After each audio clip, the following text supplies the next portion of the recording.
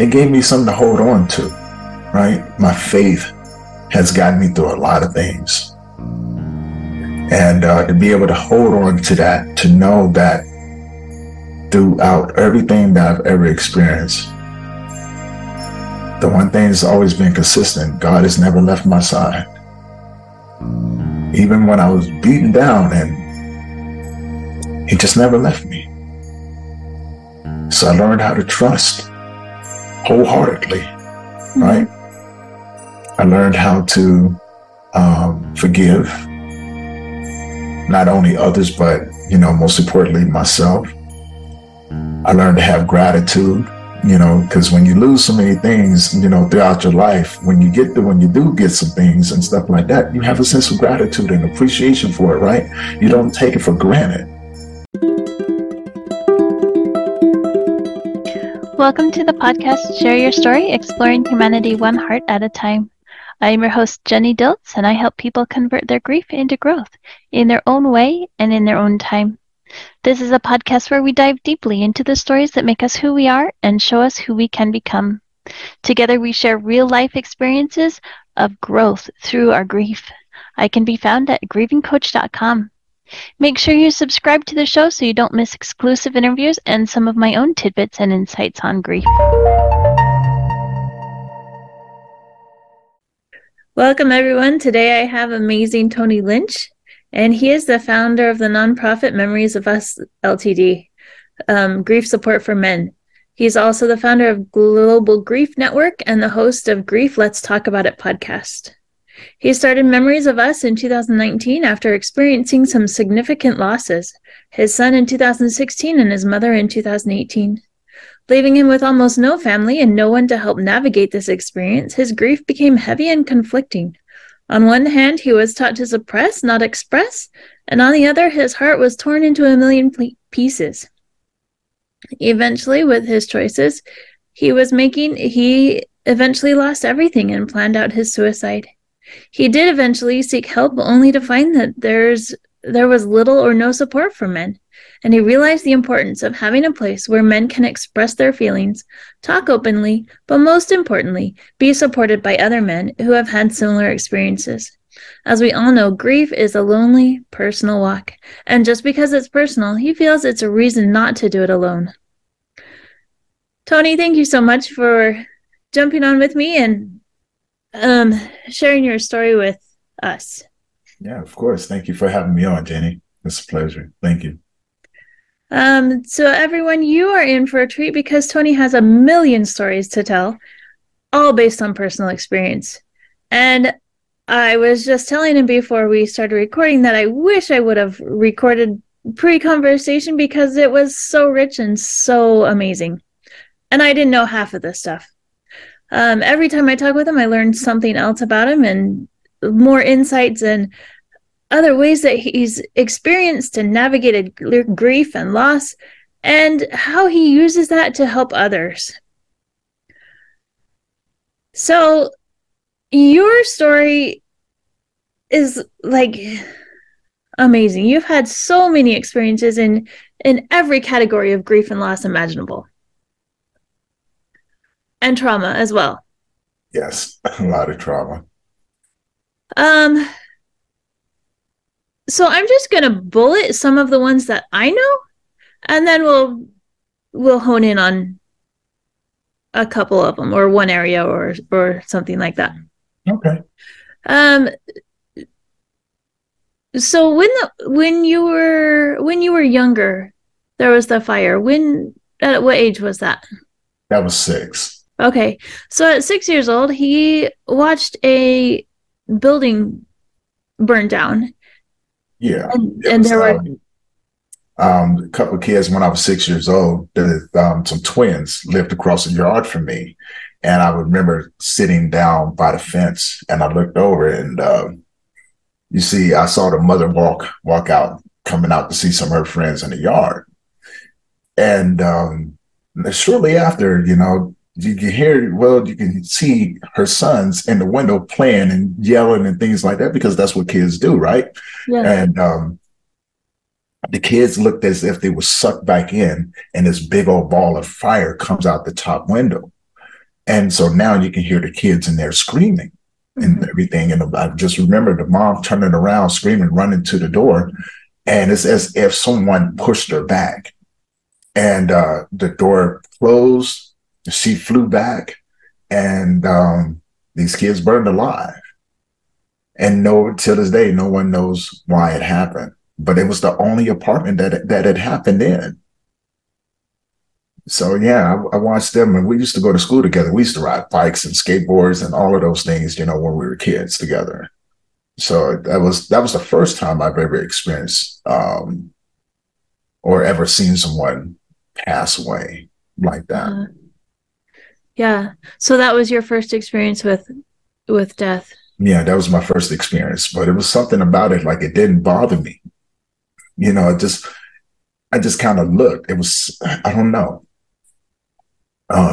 It sucked watching them pass because, those screams and everything, you're just never getting, it just never comes out, it gets out of your head, right? And then the way that it happens, you just never forget things like that. Yeah. That was only the beginning for you, yeah? Yeah, that was the beginning. 2 weeks later, I was molested by my neighbor, my son's friend, my mom's friend's son. Because my mom used to work and she was going to college and everything. And we were still young, me and my little sister. My sister was 4 at the time. And so my mom used to go, hey, go over to such and such house. I don't want to say her name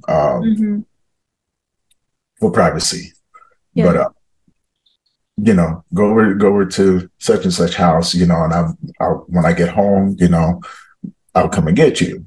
Well, I went over there.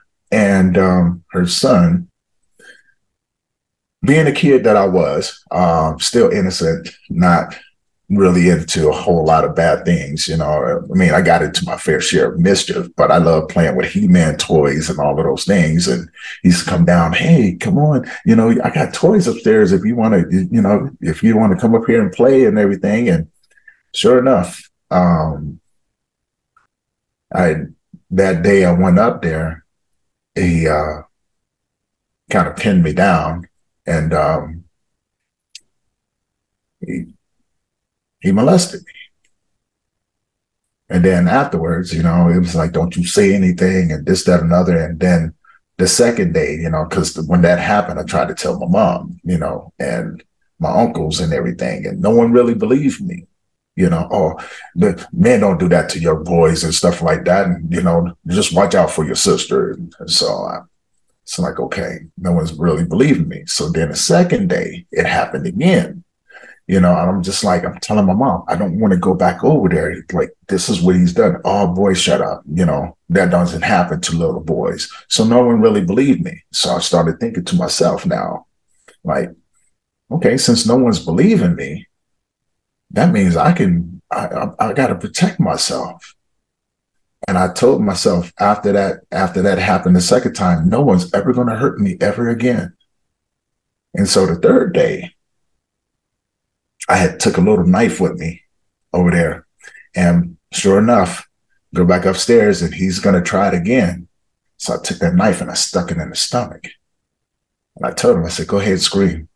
Because since no one's believing me, if you scream, you're going to be in a whole lot of trouble.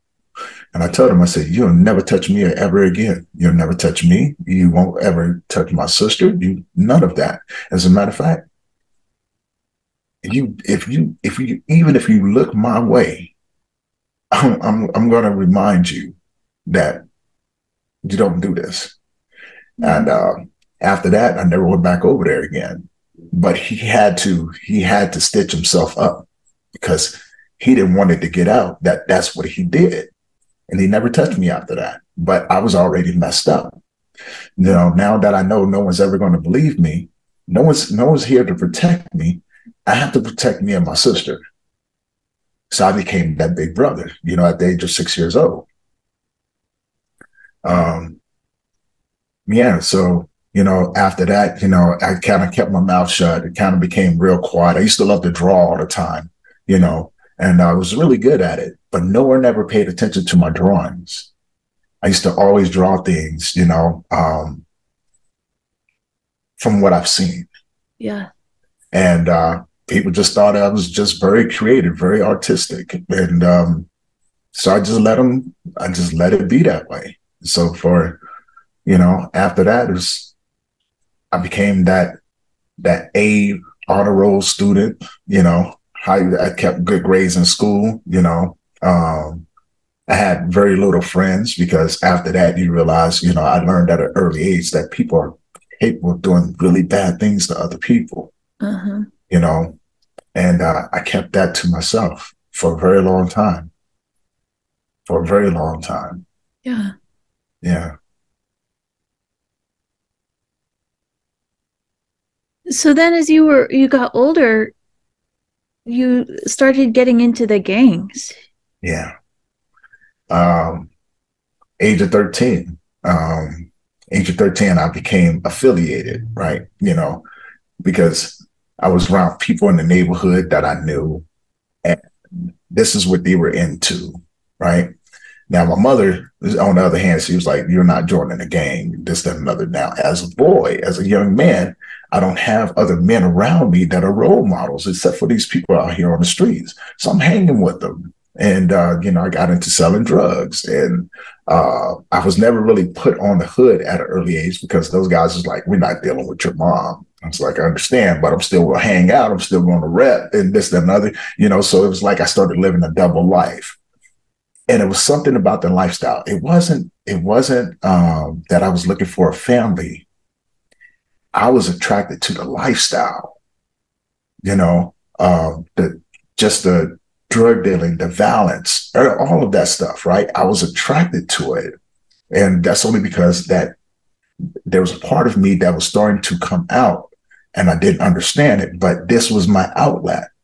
When it came down to fighting and things like that, it was like, I could fight all the time. Yeah. What?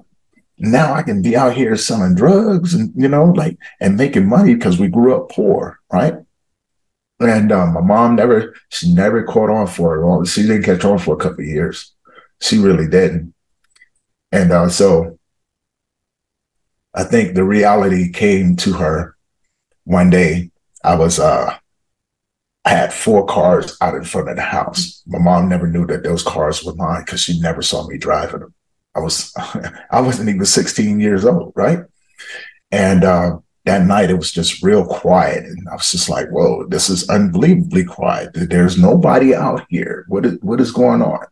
And so my first instinct was get everything out of the cars and take it in the house. So I did. I put it in the first duffel bag. My mom just kind of looked at me because I walked past and I go upstairs. And then I go back outside. I grab 2 more duffel bags and go upstairs, right? And the third one, my mom's like, "Hey, what's in those bags?" I was like, "Mom, I'll tell you later." She was like, "No, you're going to tell me now." And so I take her upstairs. I got 2 bags full of guns. I got 1 bag full of money. I got 1 bag full of cocaine. And my mom's just like, "Huh?" I was like, "Yeah." I had been involved with the Jamaicans and Haitians and things like that, and I just knew I wanted to make a lot of money. I did. I knew I wanted to make a lot of money, but I wanted to make sure that I had guns to protect myself. These are the rules of the streets that I had to learn. Yeah. And I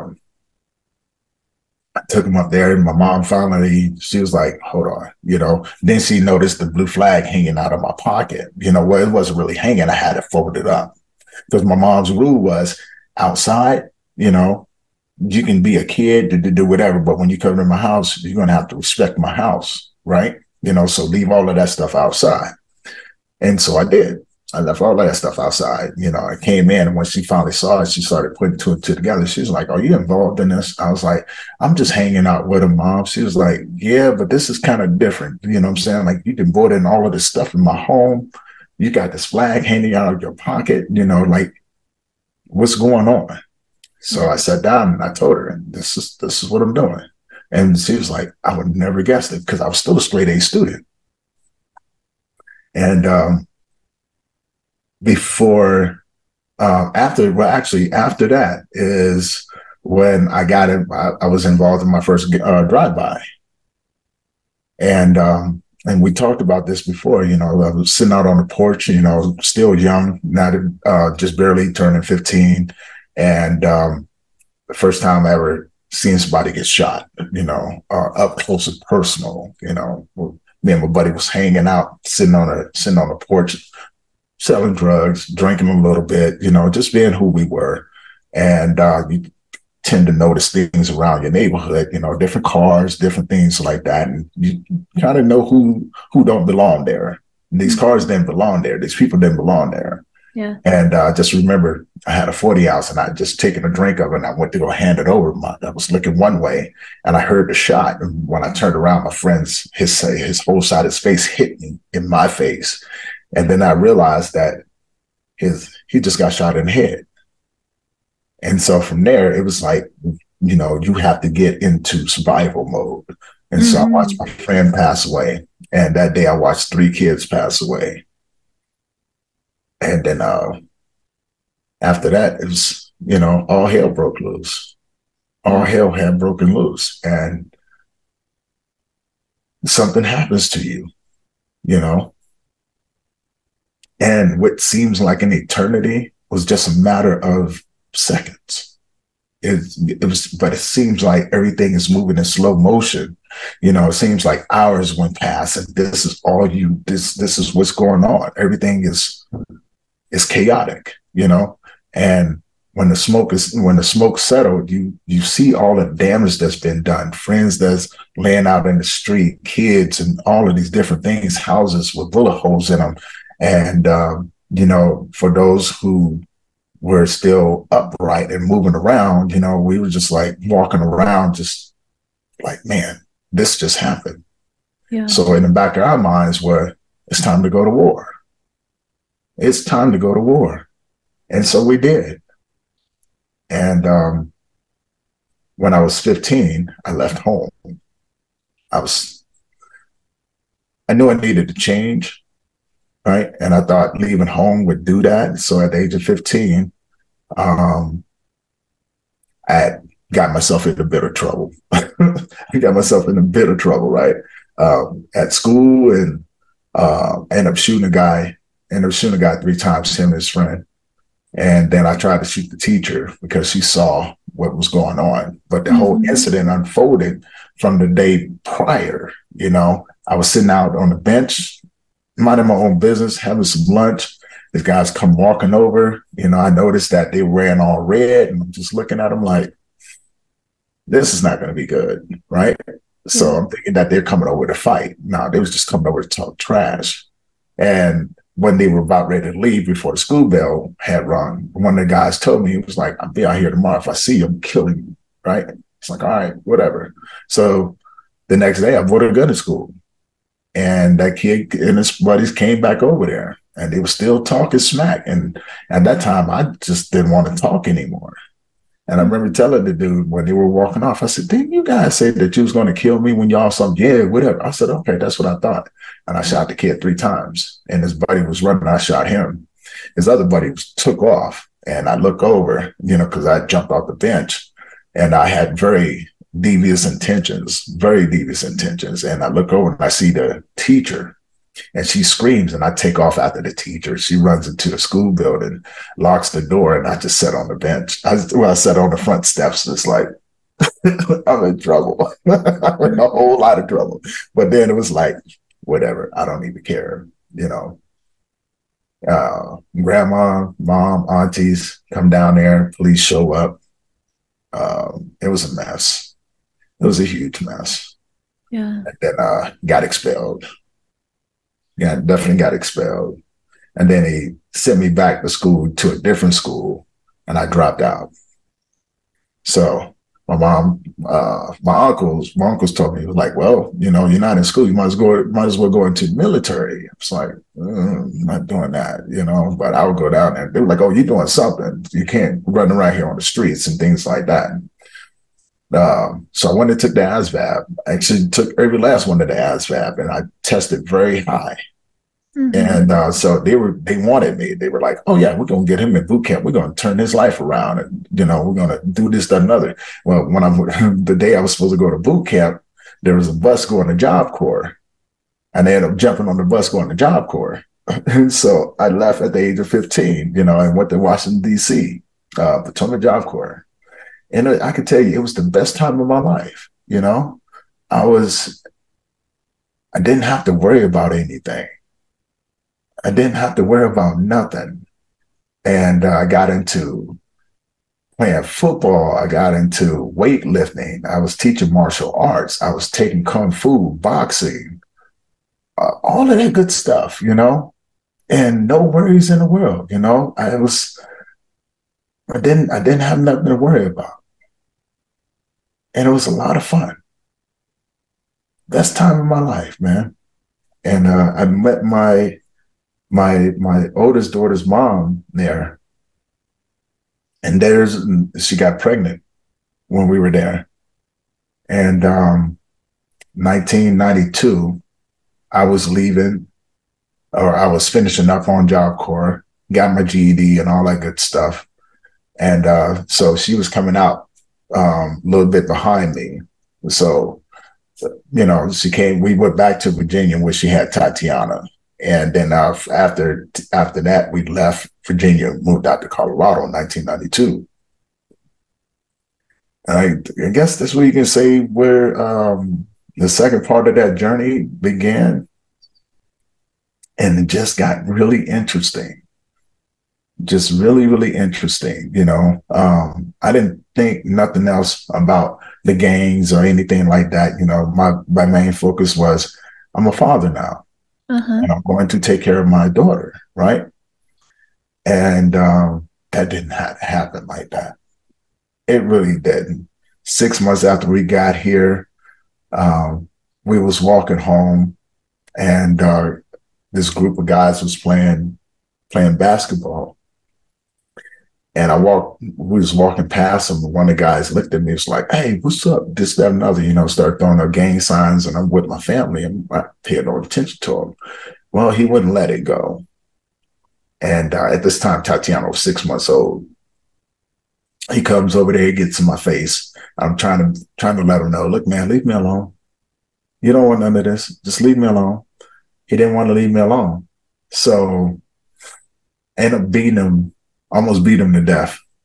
Like that thing came back, right? You know, that thing came back, and I beat this dude half to death.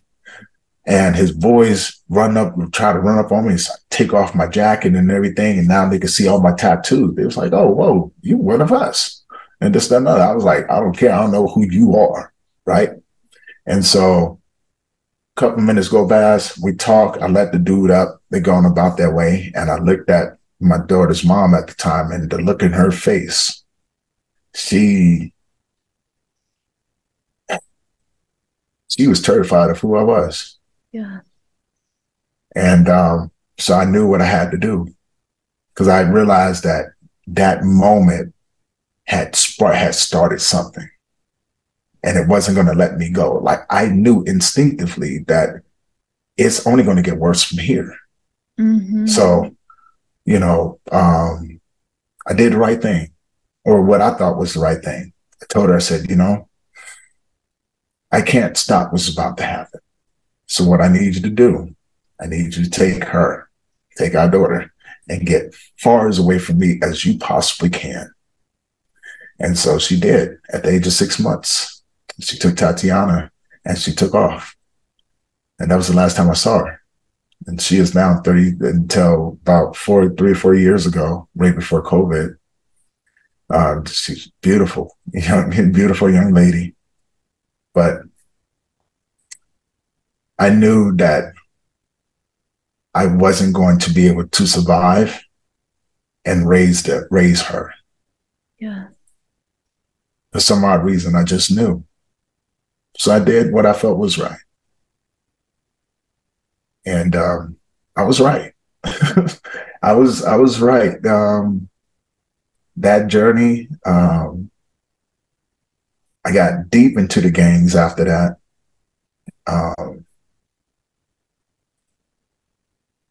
Just a whole lot of stuff that went along with it, you know, people that I knew, people I was encountering, and things like that. And the people that I was surrounded by, They were just different people, but it didn't bother me.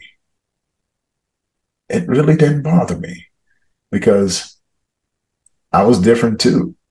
Mm. The gangs would do something to you like that. And over the course of years, I watched a lot of people die. Yeah, Um, imagine. Prison, being shot, being stabbed, and I tell people this life is not, it's not what you think it is, right? What you see is an illusion. The things that go on behind the scenes that you don't see, the continuous fights, you know, um, people that you're going to watch get killed, you know, the countless funerals that you're going to go through, you got to watch yourself from the police. All of these different things are going to play a factor in this life. And I tell them, you're not going to ever be able to get another night's sleep as long as you're doing this, because you never know. It may be somebody like me that come kick in your door. Because if you got a stable place, I know that that's where you're going to be. You just became a prime target for me, especially if we don't get along. Mm. Oh, I'm coming to get you. So you learn home is where you make it, right? And there's going to be times where you're going to be out on the streets. So I was homeless, living in other hotels and things like that, abiding by the rules for the most part, Mm-hmm. because you got to survive Yeah. by any means that's necessary. And it's going to come with consequences. It's going to come with um, a lot of mental damage, a lot of emotional damage, because emotions, like I said before, emotions will get you killed, right? You can't have a girlfriend because that'll get you killed too. Because there's people out there that will, if they can't find you, they're going to come after the people that you love. So you learn how to disassociate yourself from family, and you learn not to have girlfriends and things like that, because it's just not worth it. It's just not worth it. And then you develop certain issues, trust issues, commitment issues, and things like that, because everybody and everybody can get you. And a lot of times the women that those dudes was messing with was setting them up to get killed, or setting them up to get robbed. You got to be willing to go to a really dark, messed up place in order to survive a life like that. And you may not survive. Yeah. Just may not. And you've mentioned that even your friends betrayed you and tried to have you killed. Yeah. It was funny because these people, these guys that I considered my friends, we had been through some crazy stuff together, right? So these are people that you think that you can trust. And it wasn't like that, Well, it was like that for a little while. But I made my fair share of enemies. And one night, New Year's, we was over partying out in a different part of town. And I had been drinking a lot too. And this feeling came across me, and something said, leave. Now I'm in a basement, we're in a basement part, and we got some friends over here gambling, drinking, smoking, doing whatever they're doing. And I don't know, I just flipped out and I left. I walked out the back door and walked around. And at the time, I broke one of my own rules. I was engaged to this girl. And so I'm walking, and she comes up, she picks me up, we take off. And I found out 2 days later that some bloods, or some rivals, let's just put it that way, some rivals had came to the house, and they had walked past my buddies, the dudes that I was there with. And my buddies let them come downstairs. They came downstairs to come specifically to kill me. And I had found out that my buddies, my so-called buddies, was in on it. Wow. They were in on it. So you're talking about, after that, it's like Can't trust anyone. Uh-huh. Not even the people that you think that, that are closest to you out here in this thing. You can't trust anyone because that's just the way that it is. Just the way that it was, The people that you trust the most will be the ones that take your life. So you learn how to move, Mm-hmm. right? You learn how to move through life. And so I really doubled down on, not being in one place for too long. So it forced me to move around and do what I had to do, in order to survive. And on top of that, you got the police looking at you. You got rivals looking at you from everywhere. I mean, nothing's guaranteed, And during that process, I lost a lot of people. Lost a lot of people that I thought was cool. But in a sense, it didn't bother me. I just knew that this is just the way that it is. Just the way that it is. And then I got busted and I ended up going to prison. Well, they started off busting me for jaywalking, right? I go do a week in jail, in city jail or whatever, right? Get out. And so now I got this record that's starting to develop. And so they kept trying to catch me, but couldn't, but they can get me on little stuff, misdemeanors, littering, stuff like that. That's how the cops were. And then one day they caught me drunk one night. And I was walking back to a hotel that I was staying at and didn't have anything on me. I just had a lot of money on me. I had probably $25,000 on me. The cops pulled up on me. I wasn't too worried. They beat me up a little bit. Took me to jail. I woke up in jail the next day over this major hangover. And they had charged me with possession of a controlled substance. Yeah. First time I've ever had a felony, and they sentenced me to 5 years. Wow. 5 years in prison. So I'm thinking to myself, okay, 5 years, I'll probably do two and some change, get out. Nah, I ended up doing all 5. During that time, I got bounced around from 6 facilities with different charges that I got charged with inciting riots. I got charged with bulldogging, fighting, and all kinds of stuff, man. And they pretty much stretched me out. And so I ended up spending the last 2 years of that 5-year sentence in solitary confinement. Yeah. And none of it was. They convicted me on the words of the cops. See, back then, you got to remember, you're a gangbanger. No one's going to take your word for it, right? No one's going to believe you. It's your word against the cops. Who do you think they're going to believe? Yeah. And so they convicted me. They convicted me and gave me 5 years. And I got out and called myself trying to get back. I have to survive. So, I had to cover my bases, I got to survive. I got to figure out how to make money. I got to get a gun for protection, and I'll figure out the rest of it throughout the process. And I did. I figured out the rest of it. And I had to make some choices. I had to make some bad choices, some choices that people may not agree with, but that's okay. They don't have to agree with them. But I had to do it, Well, I guess I didn't have to, but I did. And that just led into more chaos, man, more and more chaos. And so then you realize after over that period of 5 years, things have changed. There's a lot of people that's not around anymore, right? So a lot of your friends are gone, not just moved away, but they're dead. And you realize that now you're truly by yourself. What are you going to do? So you have to double down on your mentality. Keep your mouth shut. Keep moving, right? Do whatever you have to do to survive. Uh-huh. So I did. I sure did. I doubled down on it, and I became something different. Like that thing came back, right? And I knew what I had to do. And it's been many times, many times I wanted it to be over. It's like this nightmare that never ended. Yeah. I just wanted it to be over. I even tried to take my life. I did, Didn't work out too well, but I did a lot of damage to a lot of people, you know.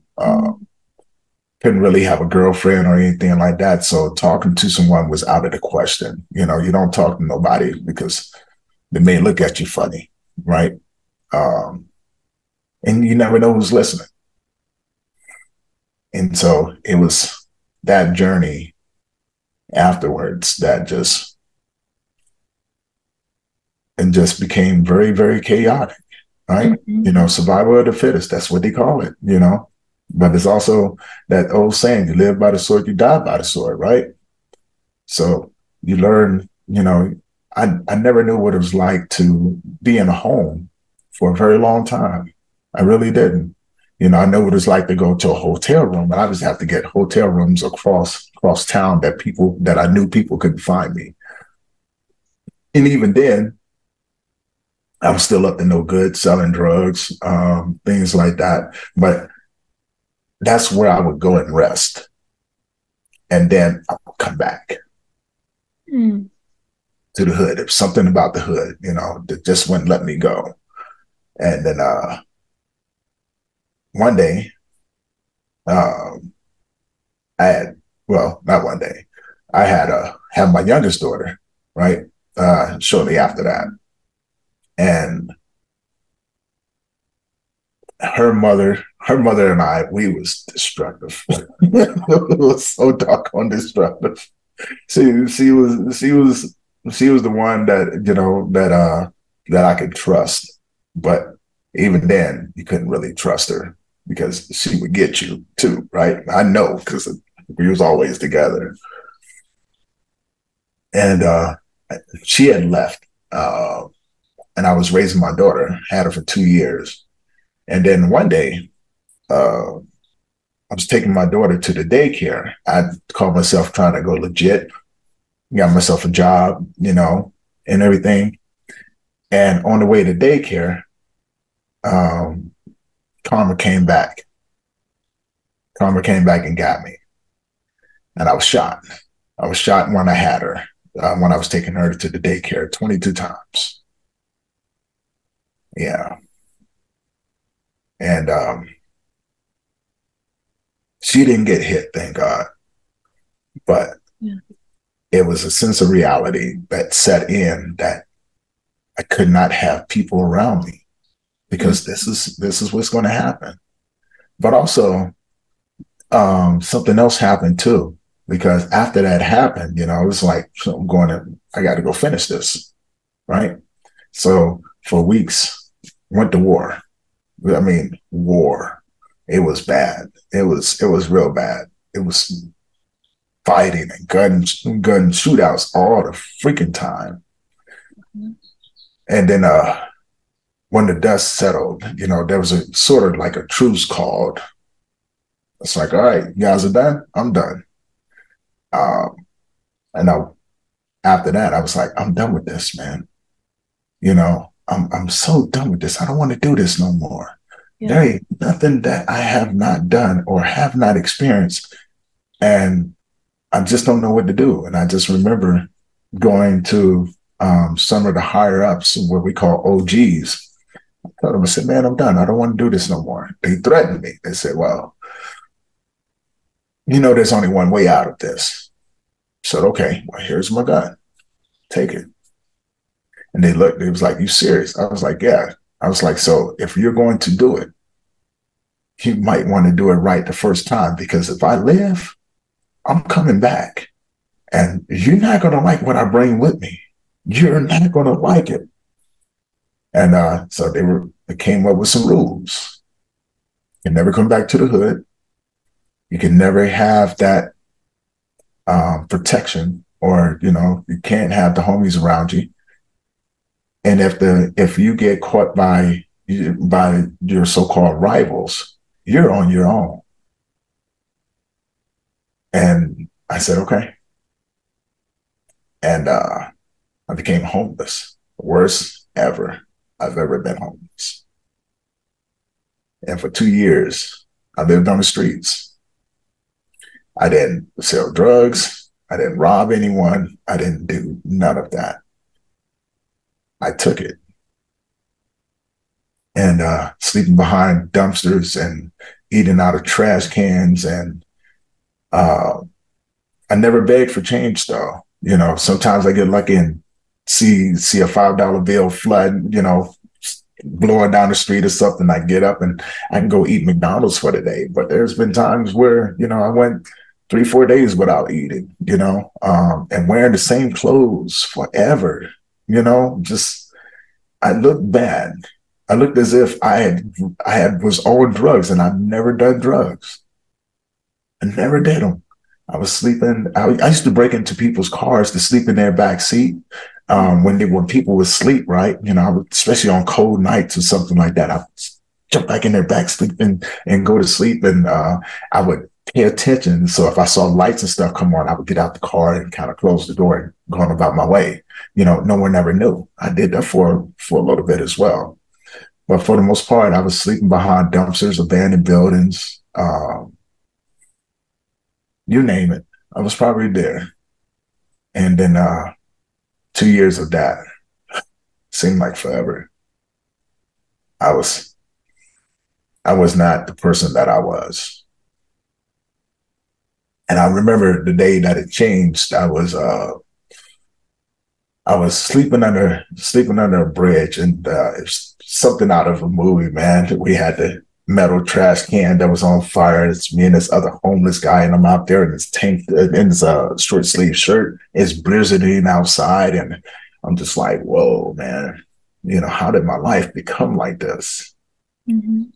And in the middle of that blizzard, me and this guy, we were drinking wild turkey, and he gave me his jacket, and he was like, dude, you need to put this on, man. And in the middle of the night, in the middle of this doggone storm, something said, get up. Huh? I thought it was the dude. I thought it was the dude, but I look over, he's sound asleep. And something said, I said, what? Get up. So what do you mean? Get up. So I got up, and I took the guy's jacket and I laid it on top of him. And it just said, walk this way. And I turned around. I walked clear across town in the middle of this blizzard with no jacket on, this t-shirt. And I walked for probably hours, would seem like hours. And it was bad. It was really bad, and I get to a certain point and something just said, stop right here. And I'm walking on this main street, and it's blowing snow outside, but I'm not feeling nothing. I really am not, like I'm dirty and filthy, all of this, you name it, I was there, it was pretty doggone bad.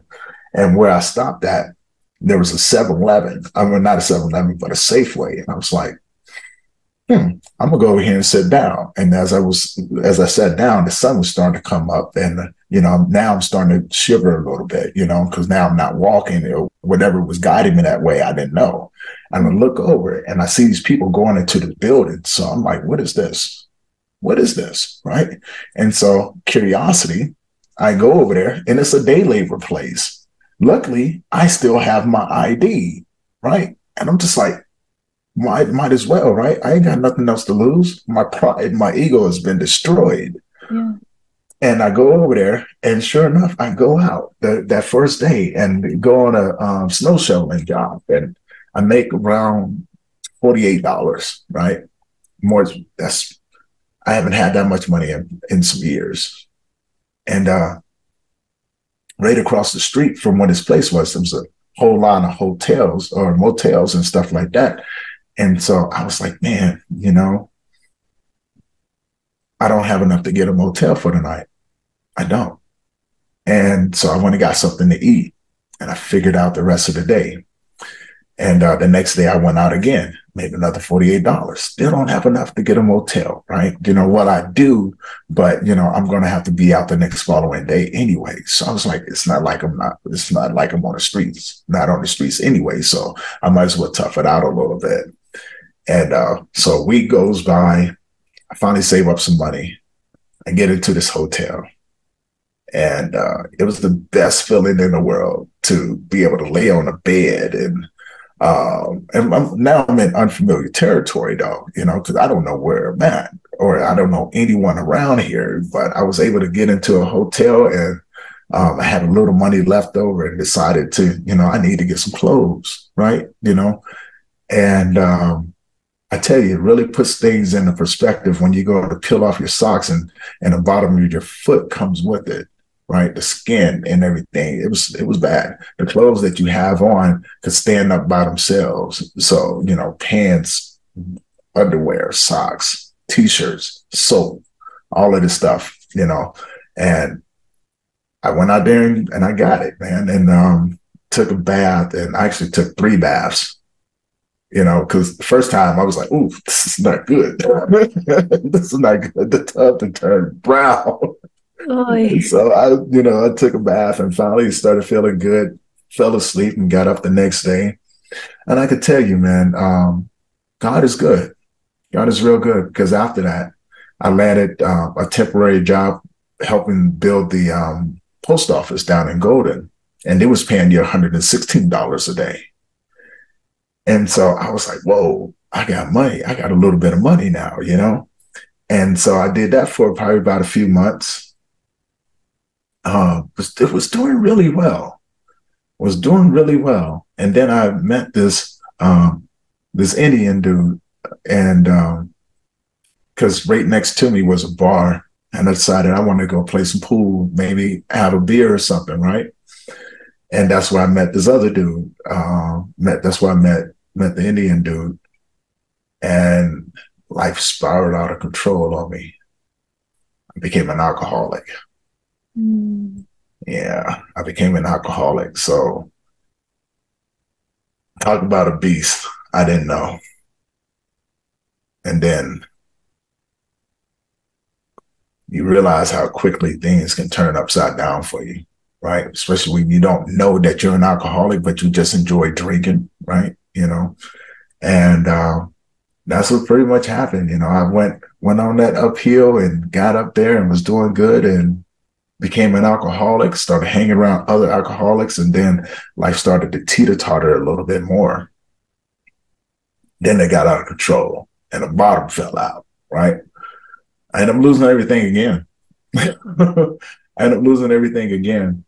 And the climb back out of that, it was, that time when I was coming out of it, there was a guy that I knew a long time ago.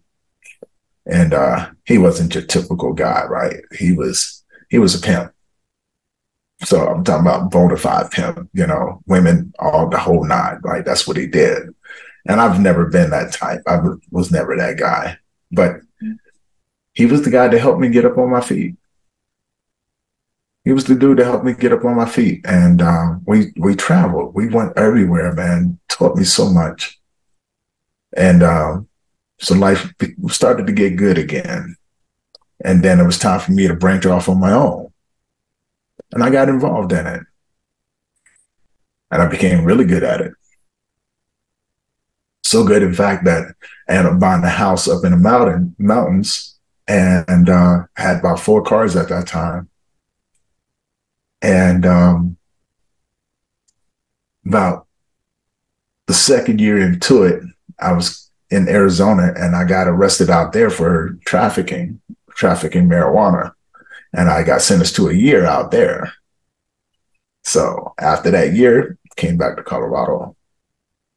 And I walked away from everything. I gave up the cars, I gave up the house, everything. I didn't keep nothing.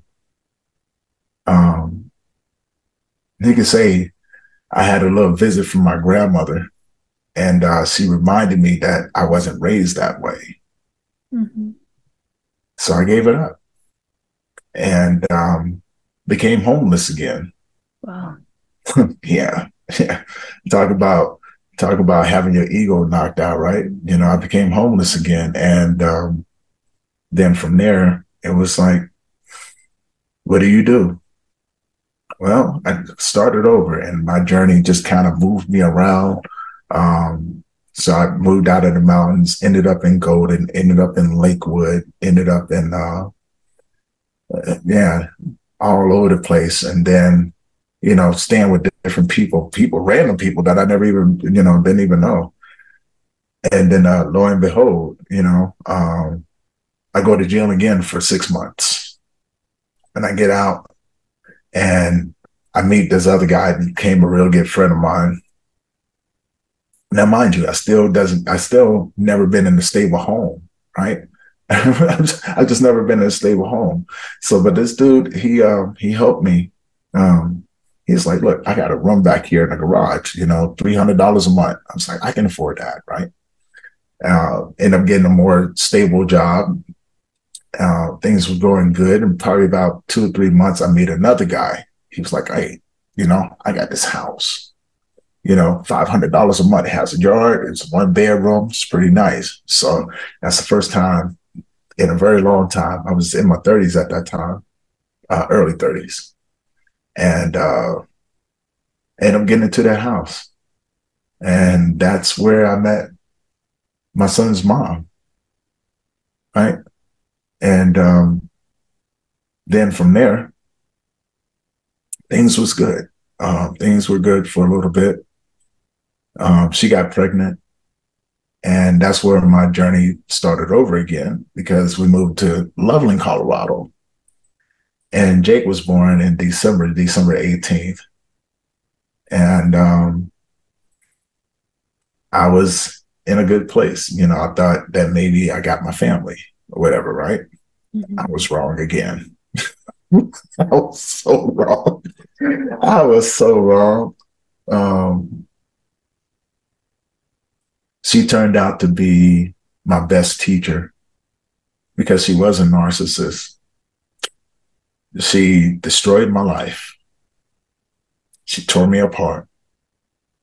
Everything that I thought that I was nothing compared to what she was. And so she was very devious. I ended up leaving her and became homeless again. Then I got into an apartment right down the street from her that she helped me get into, by the way, right? Even after all of that. And so Jake was a baby. He was young. And so I used to, we had an agreement, I come over and get him, spend time with him and things like that. And when she realized I wasn't coming back to her, she got me evicted out of that place. So here I am again, homeless place, homeless again, get into another place. She found out where I am. She gets me fired from her job. She got me fired from 4 jobs to get me evicted out of that place. So now, it was just this constant thing. And then I'm going to court for my son, right? And the courts drugged me around like I was some freaking rag doll. But I got taught patience, right? I got taught to have faith. Even in the worst times of my life, I got taught that, right? Like, trust that this is going to be okay. And I became very faithful. And lo and behold, 2 years of that. And I meet another woman. And so I ended up moving in with her. And 6 months later, she moved out. So now I have a place. 2 weeks later, I get custody of my son. Right? Oh. Yeah. 2 weeks later, I get custody of my son. And it was just me and him for a very, very long time. But I had to learn how to be a man. I had to learn how to be a father, right? Because when my son was born, my father and my younger brother passed away. And then now I got into this place, and it's just me and my son. It was I would have to say it was the best time of my life. Learning how to be a parent and being a part of that little kid's life. And when he was 7, he was overdosed because his pharmacist mixed his medication really, really wrong, right? Just didn't understand how wrong it was, So Halloween of 2015, instead of trick-or-treating, we was at the hospital watching my son fight for his life because of how bad the medication was mixed. So for 3 days, And Sunday, I remember them coming to us and saying, he may not make it. This is pretty bad. I was like, whoa, what are you talking about? He's not going to make it. The boy ain't nothing but 7. Uh-huh. Well, Monday morning, he woke up and talked about a sigh of relief, right? Yeah. And then sure enough, birthday come around, Christmas coming around, New Year's coming around. It's just me and him now. His mother, she was doing whatever she was doing. She was still there, just not there very prominent. Yeah. And then took him off the medication, and he did really well. And 9 months later, he got sick. This was in June 16th. And I'm thinking maybe it's a stomach bug. You never think what's about to happen is going to happen, right? Yeah. So he progressively got worse. And so for days, and his mother took him to our family doctor, and my son started peeing blood, which that's a sign of kidney failure. It was so much worse than that. So much worse than that. I get a call because he goes there. They said, we're going to put him in the emergency room. We don't know what's going on with him. I'm at work, and I call, tell him I need to go. My son's in the hospital. And I get down there. Then eventually we get airlifted down to another hospital, children's hospital. And the doctors, whatever was going on, it just confused the doctors. And they were like, we're going to give him an antibiotic, right? It's going to kill everything inside of his blood. Then we're going to do a true blood transfusion. When he wake up tomorrow, he's going to be right as rice, right? Mm-hmm. And that never happened. Somewhere during that procedure, all hell broke loose. His blood coagulated so fast that it crushed every organ in his body. Mm. So I got to see my son take his last breath at the age of 8 years old. And I guess that's where my grief journey, really started to unfold and unpack, because then 2 years later, my mother passes away, right? So now both of my parents are gone. My child is gone. It's just me again. And it just, kind of put things in a perspective of how cruel life can be, right? Uh-huh. And you just never know. You just never really know. And so it was like, I was so done. I was like, I don't want to do it anymore. Yeah. So I planned out my suicide, from what handful of friends I did have left over after all of this crap was all said and done. And I just knew I didn't want to do it anymore. And so I did. I planned out my suicide, almost was very successful. And it just never happened. Something intervened with it. And we can call it divine intervention, but it stopped me. It stopped me. And that's when I was like, I need help. Mm-hmm. So I went seeking help, looking for other men like myself.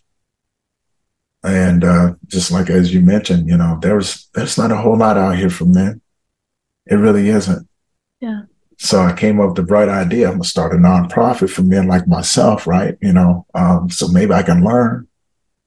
And so I did. And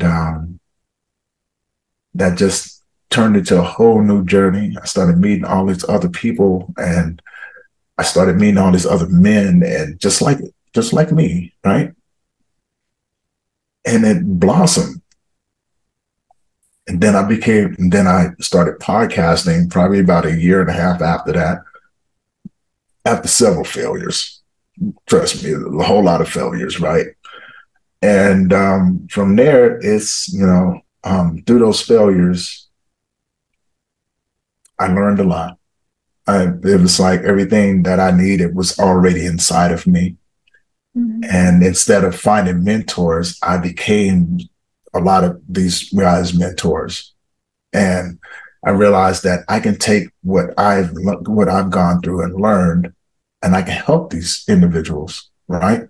And so I did, and and it made me feel good. So it's a different sort of feeling.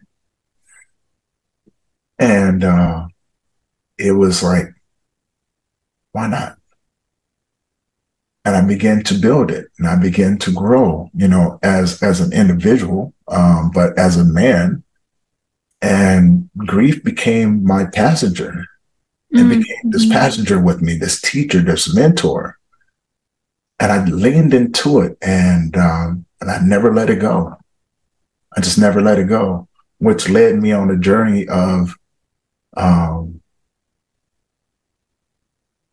healing, understanding what mental health was, holding space, understanding, I had to heal from a lot of trauma. Grief actually revealed all of that stuff to me. So, I had to go back, and I had to, be the person that I needed when I was a kid, and grow up with that kid, right, into adulthood. Yeah. And that led me into, as we already, as starting a global grief conference, right? And then, from there, the Global Grief Network was born, and meeting everyone like yourself, and surrounding myself with people, like-minded individuals, and being inspired to just keep going.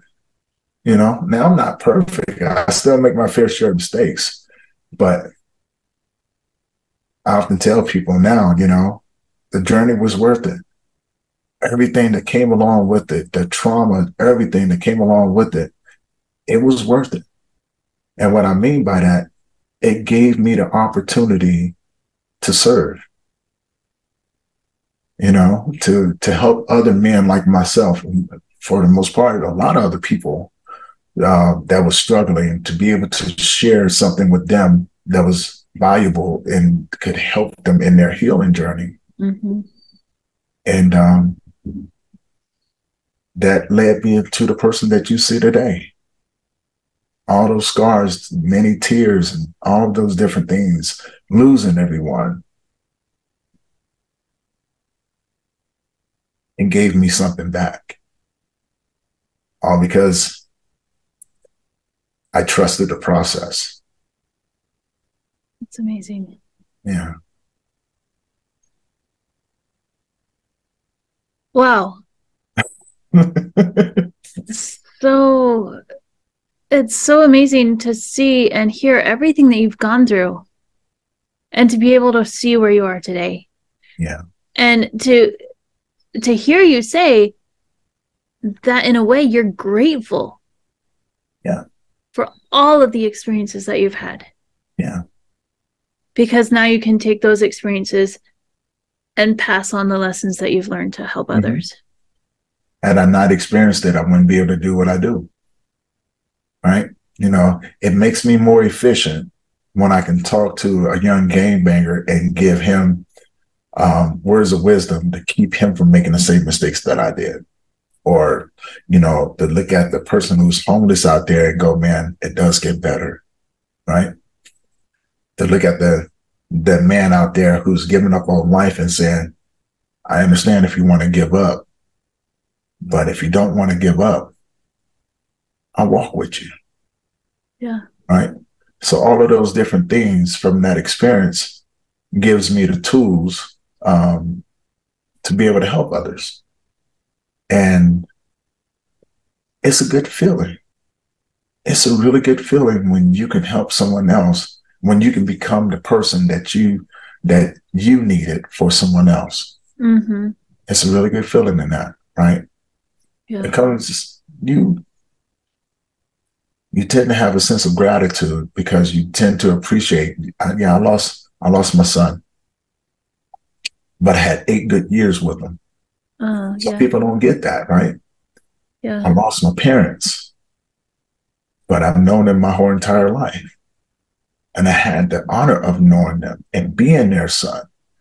I may have lost my younger brother, But I got the chance to be his older brother too, right? Some people don't get that.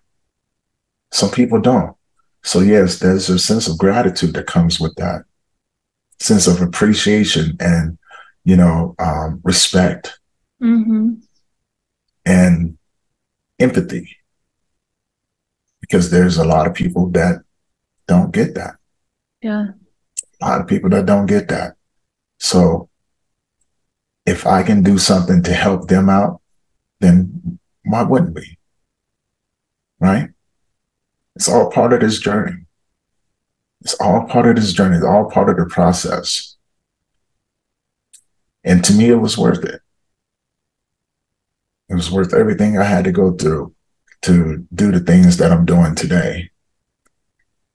And it just opens up the doors for more to come, Mm-hmm. And that's beautiful. That's a beautiful feeling. Yeah. Have you had that feeling with anything else that you've done in your life? No, no. I think most of it was uh, the want to feel that, right? Uh-huh. But there's something different about this. This is earned. No one gave it to me, right? I had to earn this. And I had to look past everything else and see the things that I couldn't see before. Mm-hmm. It gave me a vision. It gave me a direction to go in. And it gave me something to hold on to, right? My faith has gotten me through a lot of things. And to be able to hold on to that, to know that throughout everything that I've ever experienced, the one thing that's always been consistent, God has never left my side. Even when I was beaten down, and he just never left me. So I learned how to trust wholeheartedly, right? Mm-hmm. I learned how to forgive not only others, but, most importantly, myself. I learned to have gratitude, because when you lose so many things, throughout your life, when you do get some things and stuff like that, you have a sense of gratitude and appreciation for it, right? You don't take it for granted. The people that are in my life are very supportive, and, they're family to me. And it's something more than what I've had. And to me, yeah, it's a good feeling. I don't think I've ever had this before, but I like it. Mm-hmm. I like it. And wherever the process decides to take me, I'm going to see this thing through. And I know that for a fact. I'm going to see it through and just have no expectations, because I also realize that everything that I've ever gone through had nothing to do with me. Nothing that had nothing to do with me at all. I had to experience it, but it was all the other people that came around that benefited from it. So my life had nothing to do with me. Wow. And so there's a sense of selflessness that comes along with that. When you can take that and look and go, I now know why I had to experience those things, because that person over there needs something inside of me, and I can give this to them without any expectations. And when you can do that for someone, um, it changes your perspective on life, Mm-hmm. right? And it gives your life a sense of value, not only to others, but to yourself, right? You begin to see your self-worth. You begin to love yourself a lot more. And you look for opportunities to give. Mm-hmm. And so that's what I do now. Who can I give this to? Somebody out there needs what I'm carrying. Let me give it to them. Yeah, That's amazing. it is. Thank you. Thank you so much, Tony. This has been a story time of all story times. I appreciate that. Um, we're just about out of time. Where can our listeners find you to learn more about you and your story and connect with you? They can find me on Instagram, Men's Grief Support. They can find me on Facebook, Members of Us, LTD, Grief Support for Men. They can also check out the Global Grief Network for those who are struggling and need resources, or if you're a grief worker and looking for a place to feel like family, they can find the Global Grief Network over there. They can check out both websites, the memoriesofus.org and the globalgriefnetwork.com. They can email me, tolynch46@gmail.com. They can find me on LinkedIn, which is just Tony Lynch, or they can check out the groups that I have up there as well, the Global Grief Network group that I just started over there. But they can also find me on YouTube if they want to check out the podcast. We do live panel discussions, we do one-on-one interviews and things like that. So the Grief Let's Talk About It podcast, they can find me up there and be a part of this this networking that we build, right? And take what you need from us, because that's what we're here for. Awesome. So just for clarification, the Memories of Us is your support group for men. Yes. And then the Global Grief Network is for anyone looking for grief support and also for grief workers to network with each other? Yes. Okay. Yes. So yeah, we got a lot of different things going on, so I just encourage people to come take advantage of it, and benefit from the things that we've gone through. Mm-hmm. And let us help you walk through those difficult times as well. And if you're a grief worker, this is a place for us to be and be supported. And, like I tell people, this is where friends become family. Yeah. Enjoy what we've created for you. Awesome. Amazing, Tony. Thank you so much for being so open with us about your experiences throughout your life, and also for the work and support you do and the generosity that you have in giving back.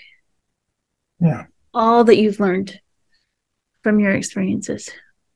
That's the deal, right? You got to give more than what you receive in this world. And there's a sense of appreciation that comes with that. Mm-hmm. It's a different feeling when you can give more than what you receive, because then you realize that you don't need much in this world to be happy. You just got to appreciate the things that you have to be happy. Mm-hmm. Right? And if you can find it in your heart to serve someone else, to teach someone else from the mistakes that you've made, I encourage people to do it. It's the best feeling in the world. This life will take care of you. It will take care of you. Just got to be patient. You got to be patient. You got to be willing to walk, to breathe every day, to love yourself enough to go, I am worth it. Yeah. Awesome. So remember, you are worth it. Yes. And if you are questioning that, reach out to someone. Yeah. Exactly.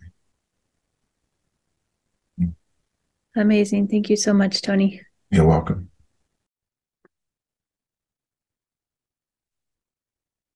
Thank you, everyone, for tuning in and listening to or watching this episode of Share Your Story, exploring humanity one heart at a time. As you know, this is a podcast where we share real-life experiences of converting grief into growth. I wanted to take some time to share my gratitude to everyone who has supported me along the way. Thank you to my guests who have shown up and allowed me to delve into their personal experiences of grief, growth, and transformation. I appreciate your courage, authenticity, and openness in sharing your stories. I have learned so much from each of you. Thank you to my editors and producers, the Pod to Go team and Chad and Edland, who have helped take a tremendous load off my shoulders and kept me going as a podcaster. Their support has allowed me to do what I do best, connecting with others and taking a deep exploratory dive into grief experiences, showcasing not only how unique an individual grief is, but also how we can convert our grief into growth and goodness. And thank you to my listeners and audience. Our stories are meant to be shared, and without people like you to receive our stories, it can be tougher to express them. Most of all, I want to thank my amazing husband and kids for always supporting me and encouraging me in the work that I do. They have been incredible about keeping noise levels to a minimum while I'm recording, not always an easy feat. And they are amazing listeners when I give them the lows and highs of my experiences, from individual episodes to the process as a whole. Because of some major changes in my personal life, I have been dedicating my time, attention, and resources to my home and family. As a result, starting in September, I will be taking a sabbatical from releasing new content for the Share Your Story podcast. In the interim, check out or revisit previously published episodes. Our grief changes with time, as do the circumstances of our lives. What may not have seemed pertinent before could jump out at you in a whole new way. A major component in converting grief into growth is to always be open to the lessons it has to teach you. Remember that all of our experiences make us who we are. They are perfectly tailored to help us become the best versions of ourselves and to help us reach our fullest potential. You can turn your grief into growth. You are known and loved in more ways than you could ever imagine. Your voice matters, so share your story.